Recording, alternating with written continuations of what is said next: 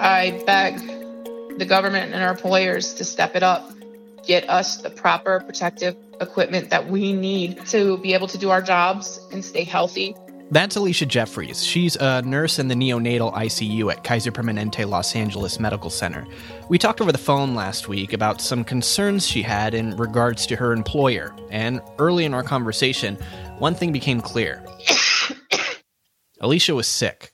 She says she was exposed to COVID-19 at her work, and she wasn't the only one. We had exposure from one of the physicians who did come to work, and there was exposure to, it's 85 employees, which includes registered nurses, respiratory therapists, occupational therapists, housekeeping. That includes head ultrasound technicians, radiology, unit clerks.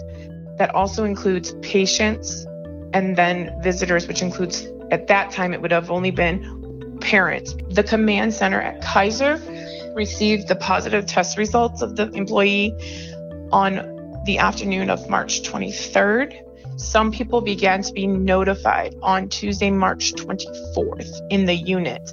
Alicia says that Kaiser, her employer, has not been handling the situation well, and it's putting people at risk. So to this day, I myself have never been contacted or notified by my employer. They've never picked up the phone and called me. Employee health has never called me. Infectious control has never contacted me.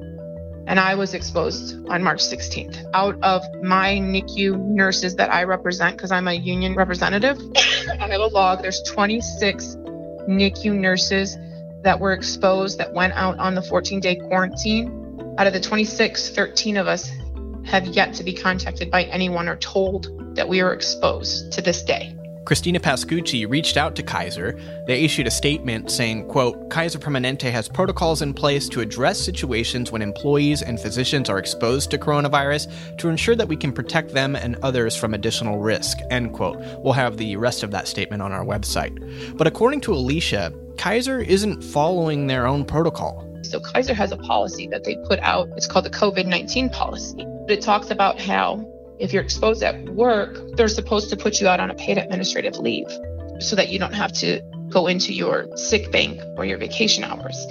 That's not being done. They're refusing to pay us. They're supposed to offer us to be tested. They're refusing to test us. There's supposed to be outreach to staff by employee health, infectious disease, and or administration. That's not happening. They're failing. There's deficiencies in all of these areas. So there's tons of deficiencies in the hospital, tons. Not only are they not protecting us with the gear, once we're testing positive or showing severe symptoms, they're not helping us. They're hanging us out to dry. Now, I want to point out that Alicia was tested for COVID-19 and the test results came back negative. However, because of the severity of her symptoms, she and some of the physicians that she saw are convinced that the test may not be entirely accurate. My symptoms got so bad, I had shortness of breath, I had blue lips, coughing, chills, low-grade fever that was intermittently coming back and forth. I had tightening of my chest, dizziness. I tested negative, so I did test negative, but there's 4 physicians that saw me between the emergency room, the admission physicians, then my own physicians that had seen me prior. Out of the 4, 2 of them believe it's all false negative results. They aren't convinced that I don't have it. The doctor right there told me, she said, I'm not convinced that your results are negative. I'm treating you like you're positive. And they refused to return me to work with any symptoms at all. Alicia knows that at least 26 other nurses were exposed to COVID-19, and while she has the most severe symptoms, some of the other nurses are also experiencing serious symptoms. But that's not the biggest thing Alicia is concerned about. At least 17 of us that have serious symptoms, and then the others are asymptomatic. And the problem that I have is the employer is forcing or trying to put pressure on all the asymptomatic nurses to return to the workplace. And if you're hearing, you guys are reporting it all over the place. They're telling you asymptomatic people are the most dangerous. And we work in a neonatal ICU. Are you insane? In what world do you think that is okay? I ethically and morally cannot tell any of my nurses that were exposed to go back to work before the 14-day quarantine is up.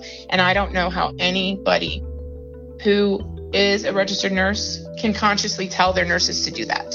I mean, we take an oath to do no harm. This, to me, you're blatantly coming in and asking these nurses to do harm, potentially to their coworkers, their patients, their parents, and anyone else that they cross paths with. She says that Kaiser says they're following the CDC guidelines, but Alicia says that's not good enough. The CDC's original recommendations when this began was N95 masks for all staff to protect us. They have lowered their standards day by day by day by day by day because we don't have this. If you go and you look at Cal OSHA standards originally or the World Health Organization standards, those standards are all saying it's airborne. CDC is the only one who has changed it to droplet. So who are we going to listen to?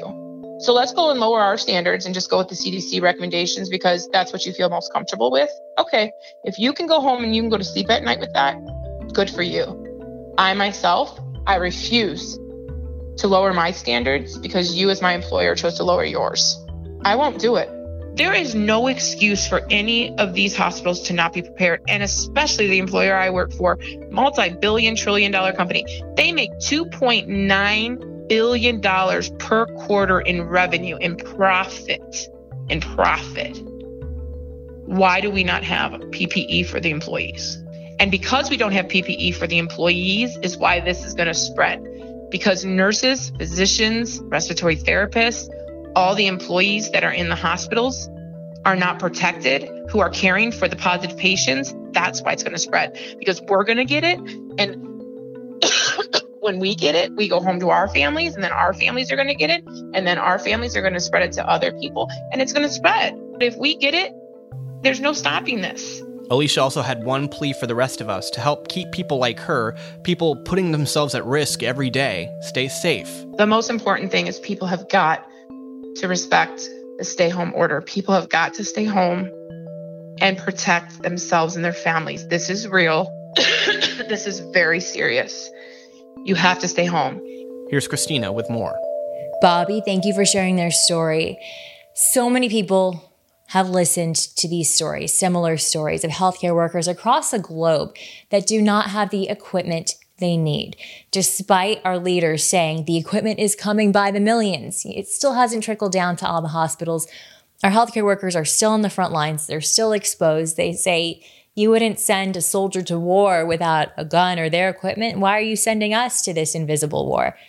And so many people want to help. So we have something to offer. I heard this really cool story that I want to share with you guys about a local restaurant in Los Angeles, specifically in Westwood. It's called Emporium Thai.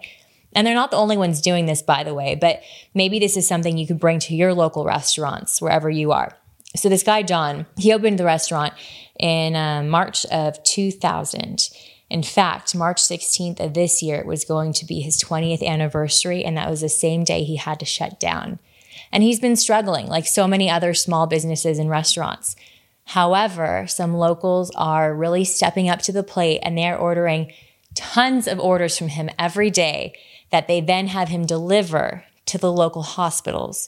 And, you know, he's near UCLA, he's near St. John's. There's just a ton of hospitals in the area, countless healthcare workers who could benefit from this. And it's really a need that they have every day. So we wanted to share that idea. Maybe you could bring it to your community or order from John at Emporium Thai if you happen to be in the Westwood area, or just give him a call. Another thing we wanted to highlight is just the heroism of these two registered nurses. In fact, they are related to the same story you heard Bobby talk about. They are at Hollywood Kaiser, and they say because they do not have the protective equipment they need, these two nurses want to help their colleagues who are also their friends, people they love, and of course, therefore, protect their patients. We're talking about registered nurse Ileana Bonilla and also Sandra Hankey. They're making 1,400 masks for their workers, their coworkers. They're finding fabric. They're sewing in those HEPA filters into them to try to make almost a makeshift N95 mask. It's not perfect, but it's better than nothing, clearly. And hopefully they'll have the equipment they need soon. But in the meantime, our hearts go out to you. Thank you for the work you're doing. And don't forget to order from a local restaurant and support your healthcare workers. Thanks, guys. Thanks for sharing those stories, Christina. We'll be back with more Coronavirus Daily tomorrow. If you haven't already, please make sure you subscribe to this podcast so it shows up in your feed. And while you're on your favorite podcast app, consider leaving a rating and a review. We'd really appreciate if you also shared us with friends, family, and colleagues, or anyone who you think might find this podcast helpful. If you want to get in touch with me or Christina, reach out on Twitter at KTLA Podcasts or at ChristinaKTLA. For the latest coronavirus news anytime, be sure to visit KTLA.com. Thanks for listening.